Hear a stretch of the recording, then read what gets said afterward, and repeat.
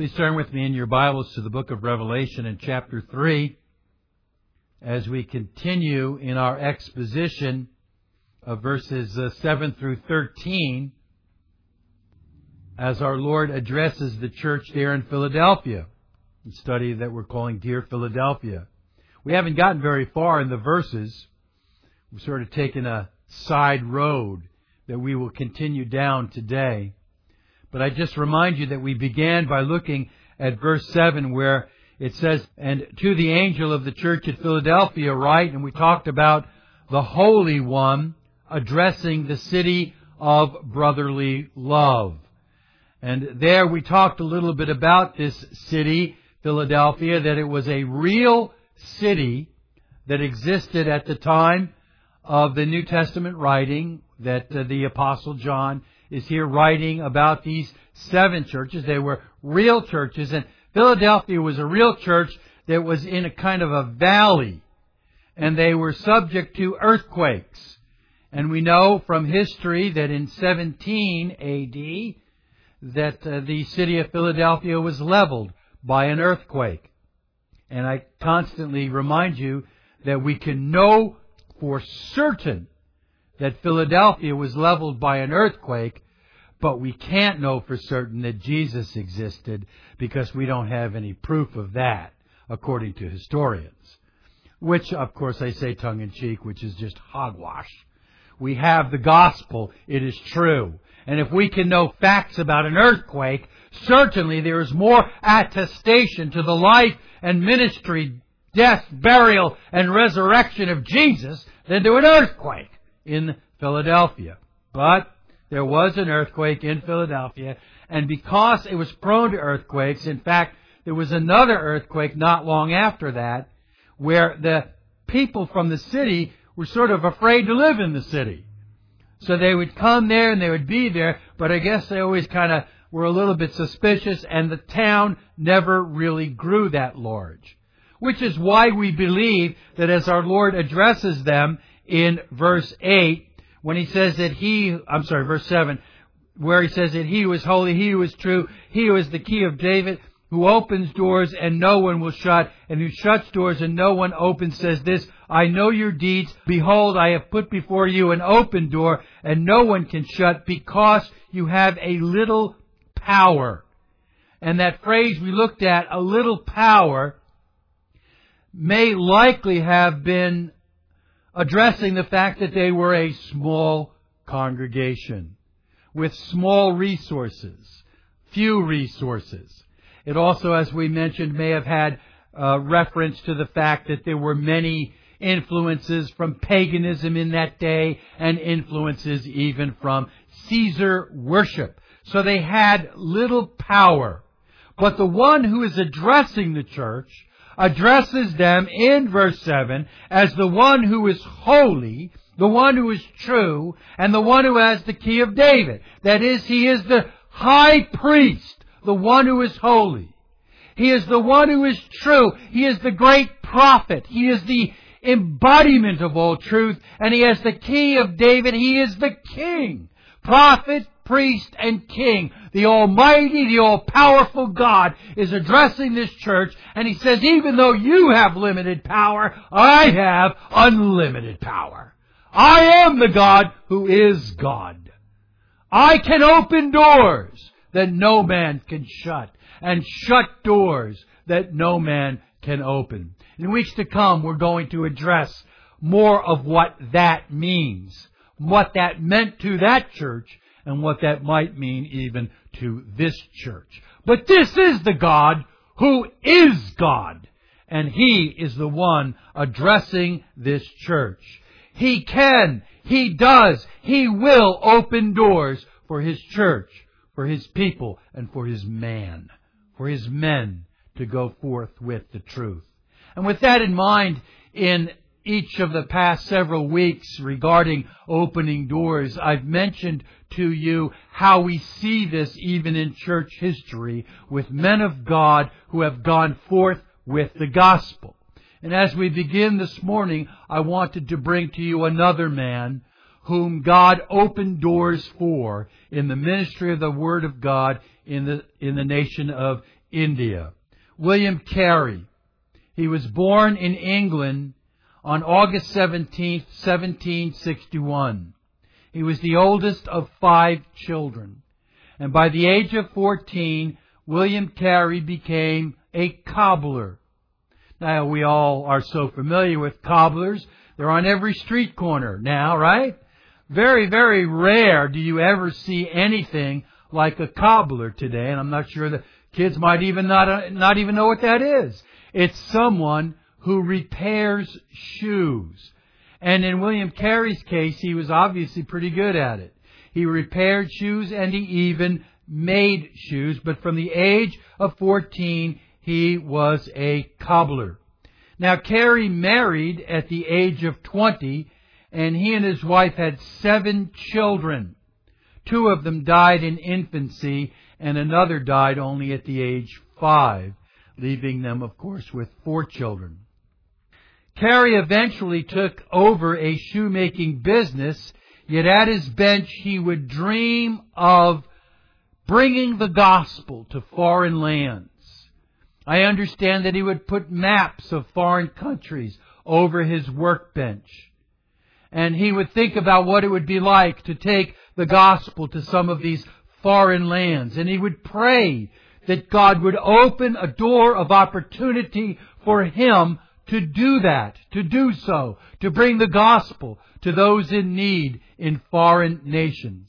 However, he did not merely daydream, he did not merely wish, he studied, he worked, he read, and he taught himself Hebrew, Italian, Greek, Dutch, French. He taught himself all these languages while he was there as a young cobbler. He also became close to men like Andrew Fuller, who noticed his education and his abilities and his godly manner.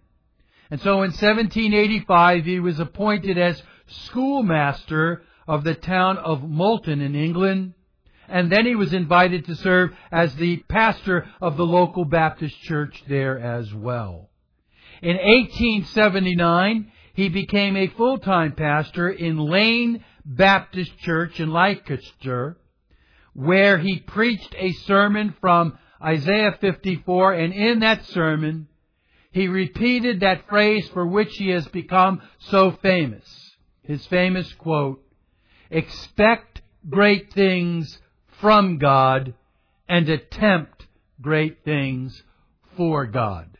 A worthy quote even for us today. But his context was in serving God as missionaries. Expect great things from God and attempt great things for God. Now, from there, Carey is credited with founding the Baptist Missionary Society, when then in 1793, he himself, with his wife and children, became missionaries to Calcutta, India. They later moved to Mendipur, where he translated the New Testament into Bengali. Yet while in India, Carey's life was tried and tested. One of his sons, Peter, whom he loved dearly, died of dysentery. And because of that, his wife suffered a nervous breakdown from which she never recovered. And so she was always fighting mental illness for the rest of her life while they were there in India. In 1800, he moved and settled in Sarampur, where he there translated the entire Bible into Bengali. And they had a printing press there, so he was able to actually print the Bible in the native tongue and distribute it to the people there in that area of India. He also there established a Christian university for the people of India, where its main purpose was to train missionaries who would take the Christian gospel to their fellow Indians in that country. William Carey has been called the father of modern missionaries. His theology was sound. His principles and his methods were biblical. And God honored his life and blessed him. And at the age of 72 when he died, he was attributed as I said, having been the father of modern missionary work and having led hundreds, if not thousands, to the Lord through his efforts, and printing the Bible in their own native language. God truly opened doors for this cobbler, a man who never had real, as we would say, formal education, yet self-taught and self-learned. God honored that and opened doors for him. Now, we don't have to go to a foreign land. We live in a dark community right here. Pasco County is the least churched county east of the Mississippi. Imagine. That is an astounding fact. Now, I say that it was that way, at least recently. I wouldn't doubt that it still is. The least churched county east of the Mississippi. We live in a dark theological age where people don't know what they believe or why. Lots of people go to church, but in many cases they don't know what they believe or why. And so we have a mission field right here. And we need to continue to pray that God would open doors for us to bring the gospel to people right here in Pasco County in North Tampa Bay. But in order to do so, we need to be prepared. We need to study. We need to learn. We need to grow. And that is one of the things that Jesus praised this church in Philadelphia for doing. And that's what we have been looking at the past several Lord's days. Look at what he says to this church in verse 8. I know your deeds. He knows what goes on in your church. He knows what goes on in this church. That ought to shake some churches up. God knows what's going on. He knows that you're not preaching His Word. He knows that you're not maintaining the truth and the doctrine and the biblical integrity of the gospel. He knows what's going on in these churches that are playing games. These churches that are more focused upon entertainment than they are upon the Word of God. Churches that are focused upon healing and the health and the wealth gospel. He knows. This is what he says to the church in Philadelphia. And then he says, I have opened a door which no man can shut. He speaks about them having little faith.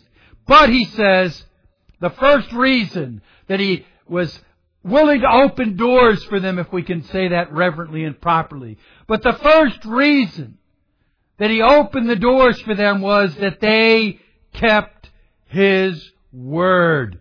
And that you have kept my Word. This is a vital and an important biblical principle for all of us. For all Christians. We need to, we are supposed to keep God's Word. So we've been spending a few weeks looking at exactly what that means. Not exhaustively, but this will be the third message dealing with keeping God's Word. And this will be, I believe, the concluding message in that regard. So it's by no means exhaustive, but it is so vital. And we began by looking at Psalm 119, even as we sang in that hymn a little while ago from the Trinity hymnal, where the psalmist speaks of the fact that His Word is what keeps his life pure. As he says, Thy Word have I kept in my heart, that I may not sin against Thee. And we looked at several of the passages in Psalm 119 as he spoke of the Word of God being a light into his path, and the Word of God reviving his heart, reviving his life. and how important the law of God was, how important the truth of God's Word is. So all of us, as Christians, are to be those who keep the Word in our hearts. That's a personal thing. You have personal devotions. You personally read through the Scriptures. You love the Word of God because it is the Word of God that showed you the truth of Christ and all that He has done. And all that He's done for me. So Thy Word I have kept in my heart. We went on from there to look at the Gospel of John to see the importance of keeping His Word. From chapter 8, we saw those who kept His Word were those that Jesus said had eternal life. You keep my Word, you have eternal life. And He compared those who did not hear His Word, who did not heed His Word, who did not want His Word, as those who were serving their father, the devil. We also saw from John chapter 14 that those who love Him are those who keep His Word. And I want to ask you to turn to John 17, where we also saw a little bit further in His high priestly prayer, not only that the importance of keeping His Word, you are the ones who have life, eternal life, and not only the fact that those who love Him keep His Word, but look at what He says as He prays to the Father regarding His disciples in John chapter 17. And Jesus says of them, in verse 6, I manifested Thy name to the men whom Thou gavest me out of the world. Thine they were, and Thou gavest them to me. This is the way God works.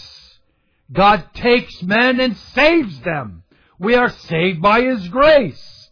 Thou gavest them me, and they have kept Thy word. Similar language to what we read in Revelation chapter 3. They have kept Thy word. You remember in John 6, and this is what we looked at. In John 6, so many of the disciples, which were just men who were following Jesus for the wrong motives, stopped following Him. They didn't follow Him anymore. And He turned to His disciples, His apostles, and He said, will you too leave me? And He said, to whom will we go? Thou hast the words of eternal life. They kept His word, and they kept on following Him. This is a biblical principle, that those who are indeed truly saved will persevere to the end. They will persevere both in the fact that they will be Christians till they die, and they will persevere in the fact that they will look like Christians till they die. They will persevere to the end. They will always be saved, and they will always persevere in the faith, and they will look like they are saved. And how do you do that? By keeping the Word. Christians will keep the Word. Now that's where we left off last week. And what I would like to do is today turn from seeing this in more of an individual thing, as a personal thing, which is the way it has to be at first. You have to have the Word of God in your heart. You have to persevere and follow God and keep His Word in your life day by day. If you love God, you will keep His Word. If you are keeping His Word, you're the one who's saved. If you're not keeping His Word, don't say you're saved. But here we are personally keeping His Word. I want to turn now and see how this manifests itself to a church, to a congregation that is keeping His Word. And for this, I want to ask you to turn with me to Timothy. But first, I want to ask you to turn to 1 Timothy.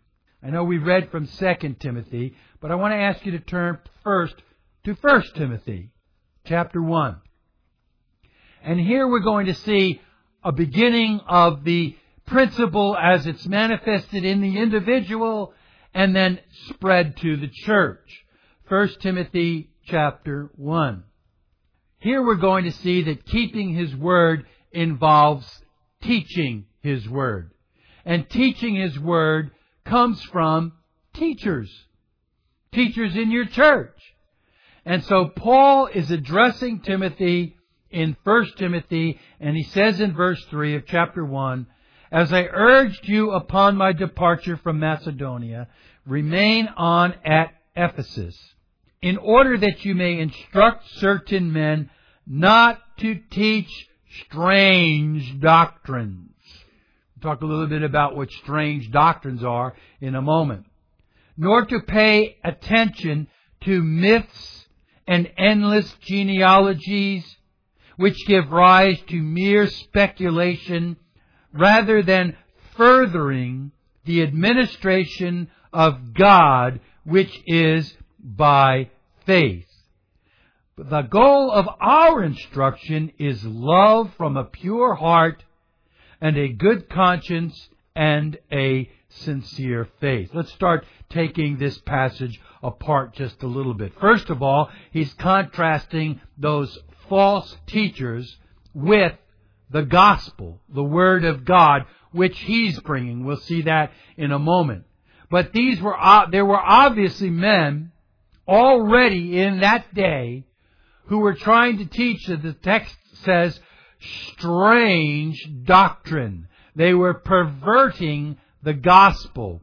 I believe that phrase is translated teaching differently in the King James and some other versions.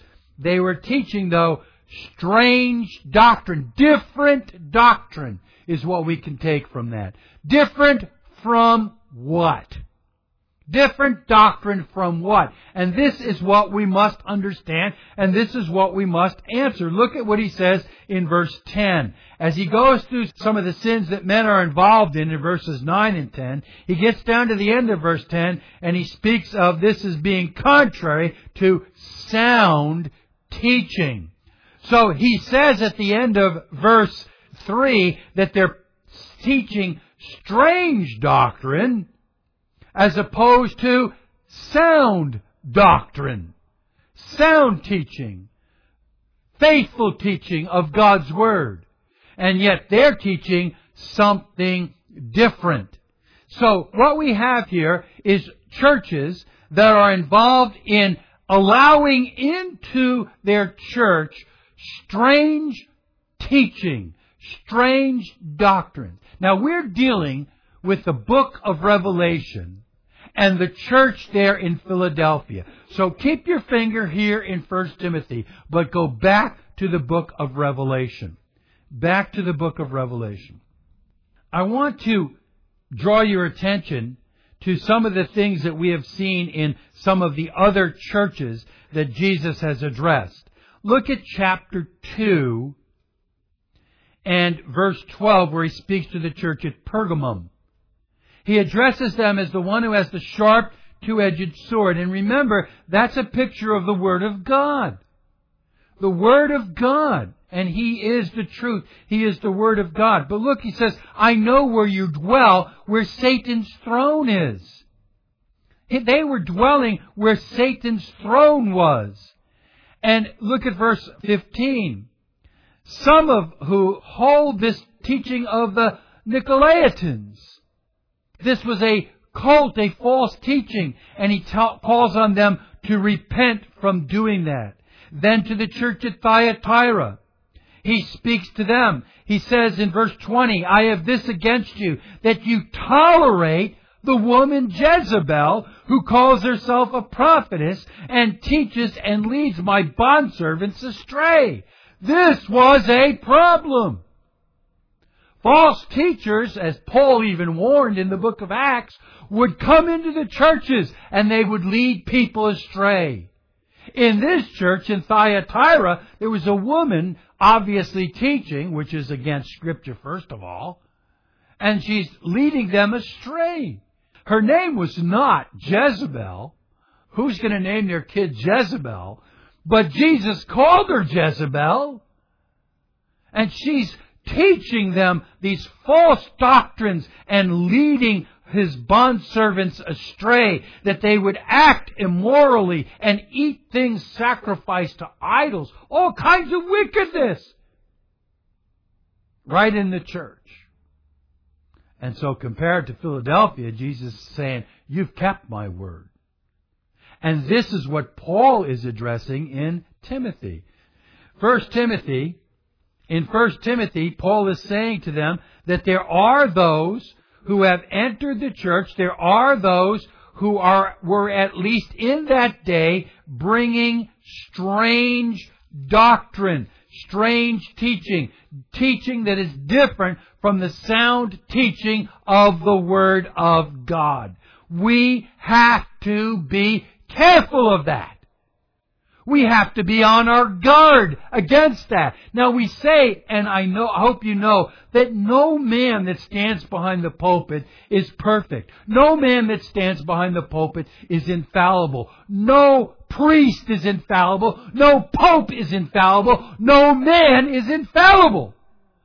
God's Word alone is infallible. That's why we read through it consecutively without comment, believing that God's Word is infallible, while I am always going to make mistakes. I don't mean to make mistakes. I don't intend to make mistakes, but I am a man, and the best of men are men at best. What do you expect? I'm a sinner. So I make mistakes. I'm not infallible. But the difference is some men strive to adhere to the Scriptures, to adhere to the sound doctrine of God's Word, the historical doctrine, the historical gospel of God's Word. And in our day, men like that are getting fewer and fewer and fewer, where more and more people are raising up with strange doctrine. We've mentioned a couple of these strange doctrines over the weeks. Carnal Christianity, mention that again. To justify their own wickedness and sin, they invent this carnal Christian theory. Strange doctrine. Theistic evolution. Strange doctrine. Well, yes, God did create the world, but it still took billions of years. But the Bible says one day, a morning and evening, and then the next day. Oh, no. That could mean different things. Strange doctrines. And you can go down the list in your mind. All kinds of this health and wealth nonsense. God wants you to be rich. God never wants you to be sick. Why don't we see that in the Scriptures? Paul was sick, shipwrecked, beaten, and he certainly wasn't wealthy. But this is strange doctrine that has permeated and taken over the church. And I would suggest to you too the doctrines such as Arminianism and dispensationalism. So prevalent, so pervasive. But this is contrary to sound doctrine. Paul was warning them, be careful what you are learning. I have to be careful of what I teach. You have to be careful of what you're learning. I know some of you are going to have hard times when you go back to different churches up north, or where you may spend some time visiting other relatives, because you've learned sound doctrine, or at least beginning to, and now you got to go back to this strange doctrine.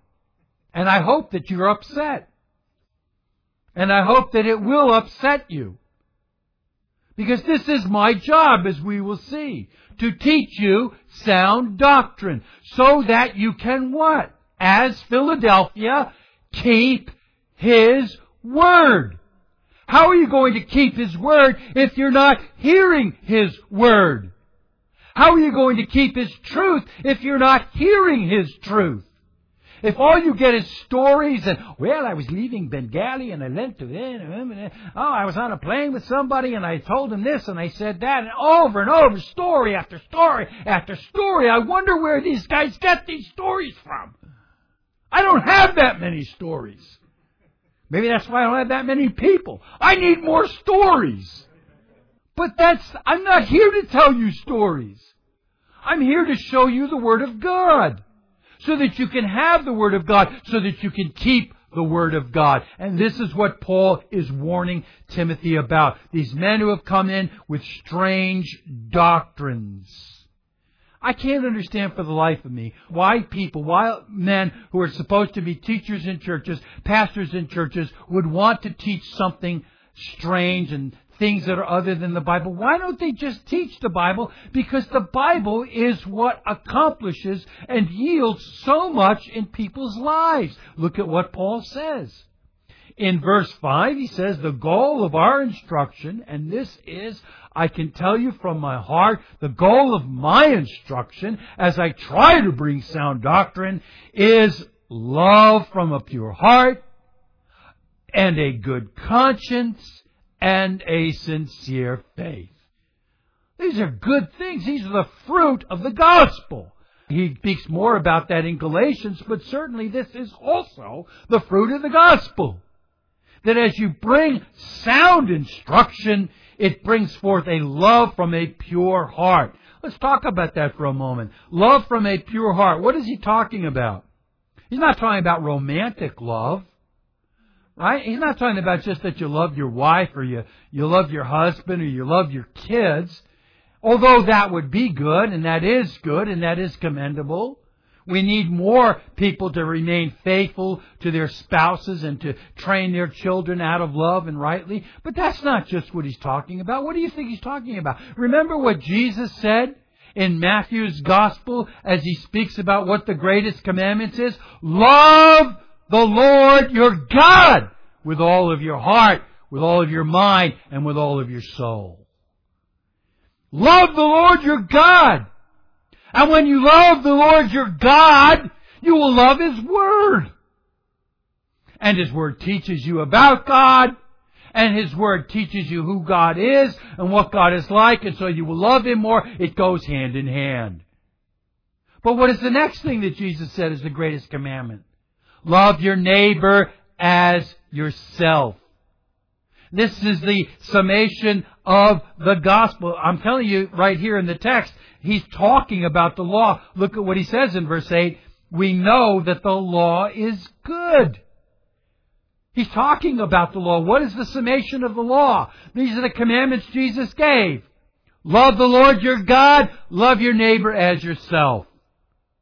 And we've talked about this in our Sunday school time and in other times, that when you love the Lord your God, you're going to keep those commandments which are directed towards God, 1 through 4. And when you love your neighbor as yourself, you're going to keep the next commandments, the 6 that are related to those around you. That you won't murder, that you won't lie, that you won't steal. And when you love the Lord your God, you'll keep His Lord's Day. When you love the Lord your God, you won't take His name in vain. When you love the Lord your God, you will believe in Him and worship Him. All of these things, this is the love that comes from sound doctrine, as opposed to strange doctrine. Gosh, I wish with all of my heart that I could just inculcate into each one of you a strong love for the God who is the God of the Bible and His truth. And everything else will come as it should.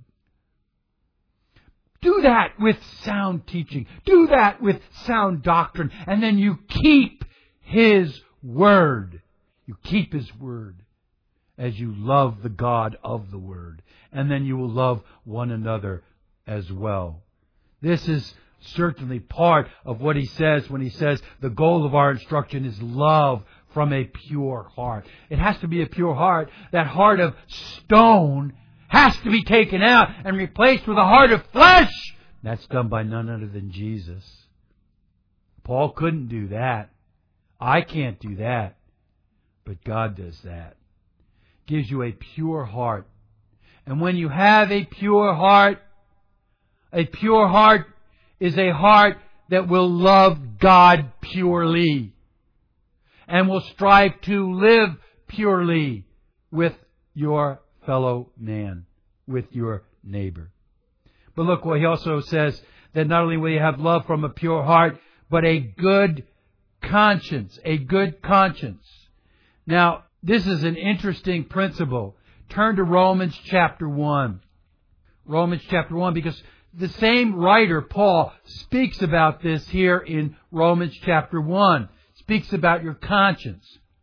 And he does so in the context of speaking about the gospel. So Romans chapter 1, Verse 16, Paul says, "For I am not ashamed of the gospel, for it is the power of God for salvation." You know, that's what I'm saying. The true gospel, as opposed to strange doctrine. Sound gospel, sound teaching, sound gospel, sound biblical principles are the power of God to salvation. It is truth that sets man free. So I'm not ashamed of the gospel, for it is the power of God for salvation to everyone who believes, to the Jew first and also to the Greek. For in it the righteousness of God is revealed from faith to faith, as it is written, "But the righteous man shall live by faith." The righteousness of God is revealed in the Bible, in the gospel. I'm not ashamed of it. Hope you're not ashamed of it. Philadelphia was not ashamed of it. They kept His Word. We strive to keep His Word. Now here's the opposite. Here's the contrast. Verse 18, "For the wrath of God is revealed from heaven against all ungodliness and unrighteousness of men who suppress the truth in unrighteousness." That's what they're doing. We strive to bring the truth. We got 1 billion people that are striving to suppress it. The road is narrow and few are on it who are trying to bring the truth, who are trying to be righteous and godly people. But the road is broad that leads to destruction, and it's full of unrighteous people. And what do? They strive to suppress the truth. They strive to suppress the truth in unrighteousness, out of wickedness, because they don't know the sound doctrine, the sound teaching of the Scriptures. And since they don't want the Bible, and since many people don't want God's Word or the Bible or any of that, what is it that causes them to get so upset with the gospel, with the truth, with God's Word? Why do atheists who say there is no God spend so much time and money to prove that something that they say doesn't exist? Why do they do that? That's the next verse. Verse 19. "Because that which is known about God is evident within them, for God made it evident to them." What is that? Your conscience. That's what we call it. Your conscience. The conscience of the sinful man cries out to himself day in and day out, "You are a sinner! You're a sinner! What you're involved in is sinful! What you're involved in is wicked! There is a God! You will answer!" And what do? "No, there isn't!" Suppress it. That's the picture that they're like pushing it down into a box. No, there isn't a God. There's evolution. No, there isn't a God. The world just came from the Big Bang Theory. No, I won't have to answer to Him. No, I don't need a Savior. No, I'm not a sinner. There's no such thing as sin. There's no such thing as any of this. We're just animals. We've just evolved. They continually suppress the truth. And we try to bring the truth. One has a bad conscience and one has a good conscience. And so when you go back to 1 Timothy, and Paul says to them, our goal of instruction is love from a pure heart and a good conscience. That's a good conscience that knows that we are striving to be holy. Now, they know they're not perfect. How do I know they know? How do you know? How do we know? How do we all know we're not perfect? Because we do have a conscience. We all have a conscience. And so we all know that we're sinners. But yet the difference is a good conscience is a conscience that knows that though I have sinned, I have a Savior. Even as John says in 1 John, even though we know we sin, we have an advocate. We know that.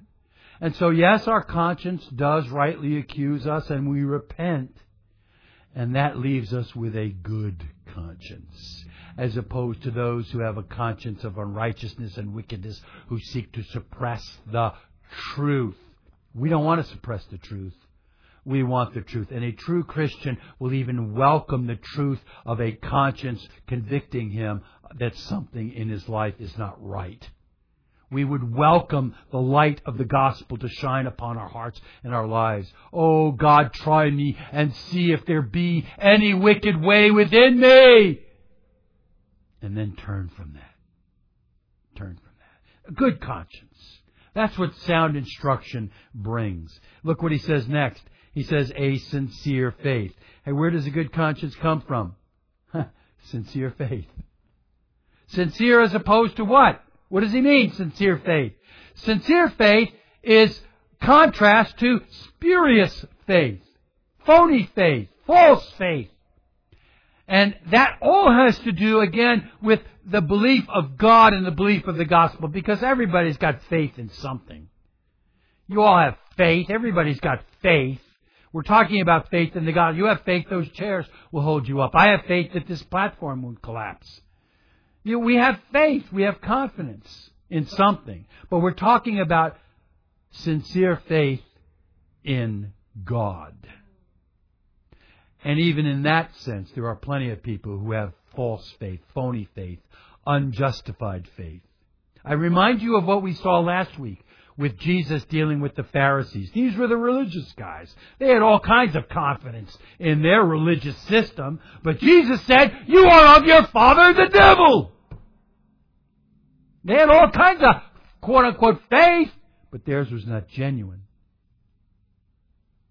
Those who love His Word, He said, are saved. Those who love Him love His Word. Those who love His Word have life, eternal life. And therefore, those who have sincere faith are those who trust in what the Bible says. In what the Bible says about God being a God of grace and mercy. And we sincerely and definitely believe in what His Word says. Real faith is faith that is based upon His Word. So true faith is real faith, and real faith is biblical faith. And all of this comes from the context seen in verse 10.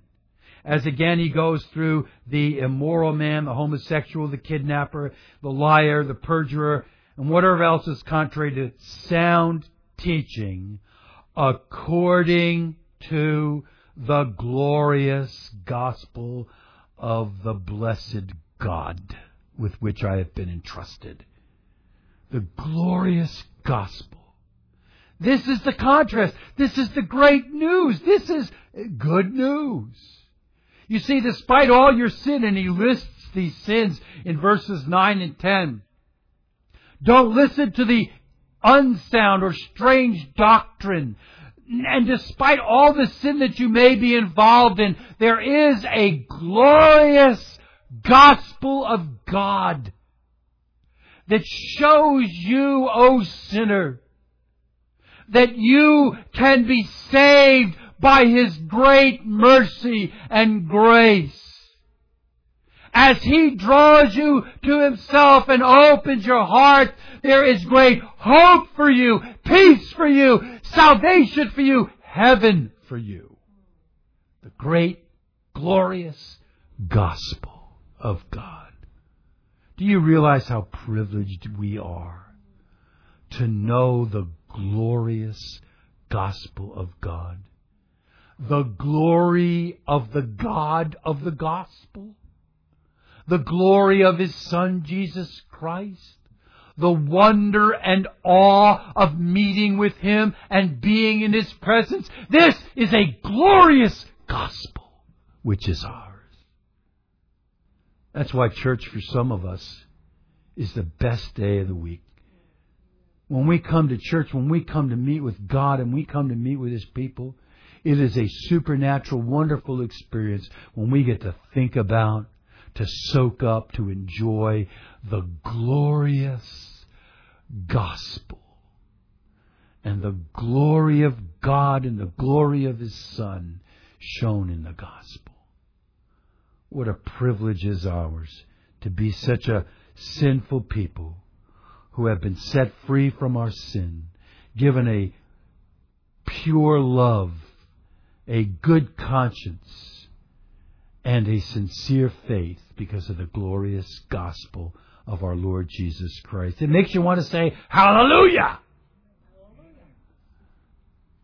Even as we sang, hallelujah, praise Jehovah. Hallelujah, what a Savior. This is what we have as Christians. Now, this is what we are supposed to find in church. Timothy's saying, you teach the sound gospel. You teach the true gospel, which has been entrusted to me, which I have entrusted to you. You teach your church these sound truths, that they will have these things, and they will see the glorious gospel of God. And this is what he opens up then in his next letter to Timothy, then in verse 1 and following of chapter 4. So look at 2 Timothy chapter 4. As we see, not only does keeping His Word involve teaching His Word, but keeping His Word involves preaching His Word. And so here he says in verse 1, I solemnly charge you in the presence of God and of Christ, who is judge of the living and of the dead, and by His appearing and His kingdom, preach the Word. Preach the Word. It is by the foolishness of the Word preached that God saves men. It is by the foolishness of the Word preached with imperfect men that God uses His Word to train up a church, to lead a church into godliness and holiness. My dear beloved brother Timothy, preach the Word. Be ready in season and out of season. Reprove, rebuke, exhort with great patience and instruction. The time will come when they will not endure, what? Sound doctrine. So what does that mean? They'll be bringing strange doctrine. They won't endure sound doctrine. They'll want strange doctrine. And here we see a sort of summation of how you could tell strange doctrine. Wanting to have their ears tickled. Wow, my friends, you're so good. We're all pretty good. We just need to be a little better. And God can help you to be better. And that's what we want to help you to be a little better. Strange doctrine. Having their ears tickled. And they will accumulate for themselves teachers in accordance to what? God's Word? Or in accordance to their own desires. And they will turn their ears from the truth and will turn aside to myths. Just what we were talking about. Myths, health and wealth gospel, all these things. Myths, carnal Christian theory. Myths, you saved yourself. Myths, that there's no kingdom of God yet. Myths, all of these things. They will turn aside to these things. And so in light of that, he tells Timothy, preach the Word. I one time dealt with this passage right here. And I had a couple leave the church because of it. Because I dealt with this passage and I said, no matter how tough things get, preach the Word. And even if people say they don't understand this, they don't get this, they don't understand all this Bible theology, instead we should sing to them. We should rap Christian theology to them. Or we should dance Christian theology to them. Or we should do all these things. I said, no! No matter how hard it gets, no matter how difficult it gets, no matter how repulsed people are by it, preach the Word. Why? Because that's what we're called on to do. Preach the Word. God does not call men to sing the Word. God does not call men to dance the Word. God does not call men to mime the Word. He calls men to preach the Word. And so even though it's a dark day and a dark hour for theology, we don't resort to stories and jokes and nonsense. We continue to do what God called on us to do, to preach the Word. Why? Because we believe in what He said to the church in Revelation chapter 3. Because He is the one who opens doors. And the one who opens doors is the one who commended them for keeping His Word. Keeping His Word. I believe with all of my heart that this is what Philadelphia was doing. That's why Jesus commended them. They kept His Word and they preached His Word. They were tenacious to sound doctrine. And this is what builds a church up. You remember that passage in Ephesians that we've turned to on a number of occasions, in Ephesians chapter 4, where Jesus says that He gave some apostles and some prophets and some teachers. And He says, why? It's to the equipping of the church, to the building up of the church in maturity. Sound doctrine brings you mature people. Some people are afraid of that. When you have sound biblical answers, they think you're arrogant. And what are you going to do? You ask me a question, I have an answer, and you don't like it. I was accused of that so much. How can you say this, preacher? How can you say this? And I'd say, well, here's why, because the Bible says this. The Bible says this here, and here's what the Bible says about that over there. You're just arrogant. You think you know everything. You expect me to have the answer, I give you the answer, and then you get mad at me for giving you the answer. You can't win. Because they will not endure sound doctrine. But this is what builds a church. This is what matures a church. And this, I believe, is what was going on in the church here in Philadelphia as Jesus commends them for keeping His Word. That church and the church leaders there had His Word in their hearts. They taught His Word to the people. They preached His Word as occasion gave opportunity. They were those who kept His Word. You know, I'm a man just like any other man, and I want to be liked. Everybody likes to be liked.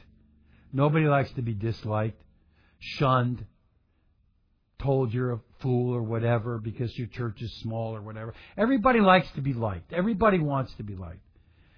But the bottom line is that I am not called to make you happy.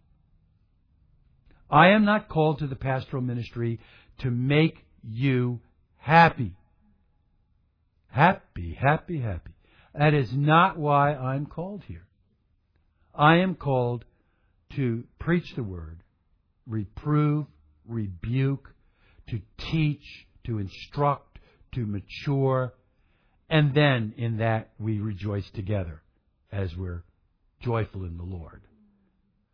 But to just try to please everybody, no one can do it, first of all. And no one is ever called to do that in a church. It's just not biblical. So sometimes, and we know that this is the case, that bringing the Bible is an offense. Jesus said, I came not to bring peace, but a sword. And yet, despite the shuns, despite the ridicule, despite any of this, we are called to keep His Word in our hearts, in our lives, to teach His Word in our church, to preach His Word in our church. That is what Jesus commends. That is what this church did. They didn't even have Bibles. But as Paul came, or a letter from Paul came, or John came, as we saw that it's likely John who established this church, when they heard from these men, they remained faithful to it. Do you see why it is so important for you to study your Bibles? Personal Bible study, personal devotions. To have His Word in your heart. Do you see why it is important for you to be at worship? And I know that some are not here today, and I know their hearts would be that they wish that they could be, but for sickness they're not able.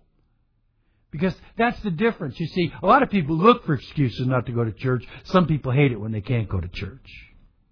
It's important to go to church. I love to go to church. I love to learn. I'm looking forward to that conference. I haven't been preached to myself in years. I want to be preached to. I want to hear God's Word. It's been a long, long time. That's why it's important to go to Sunday school. Sunday school where we have the interaction, where you can ask questions and learn about God's Word to better equip you to keep His Word. That's what God commended at the church in Philadelphia. And I pray that He will look upon us and see a people of the book who keep His word. Let's pray.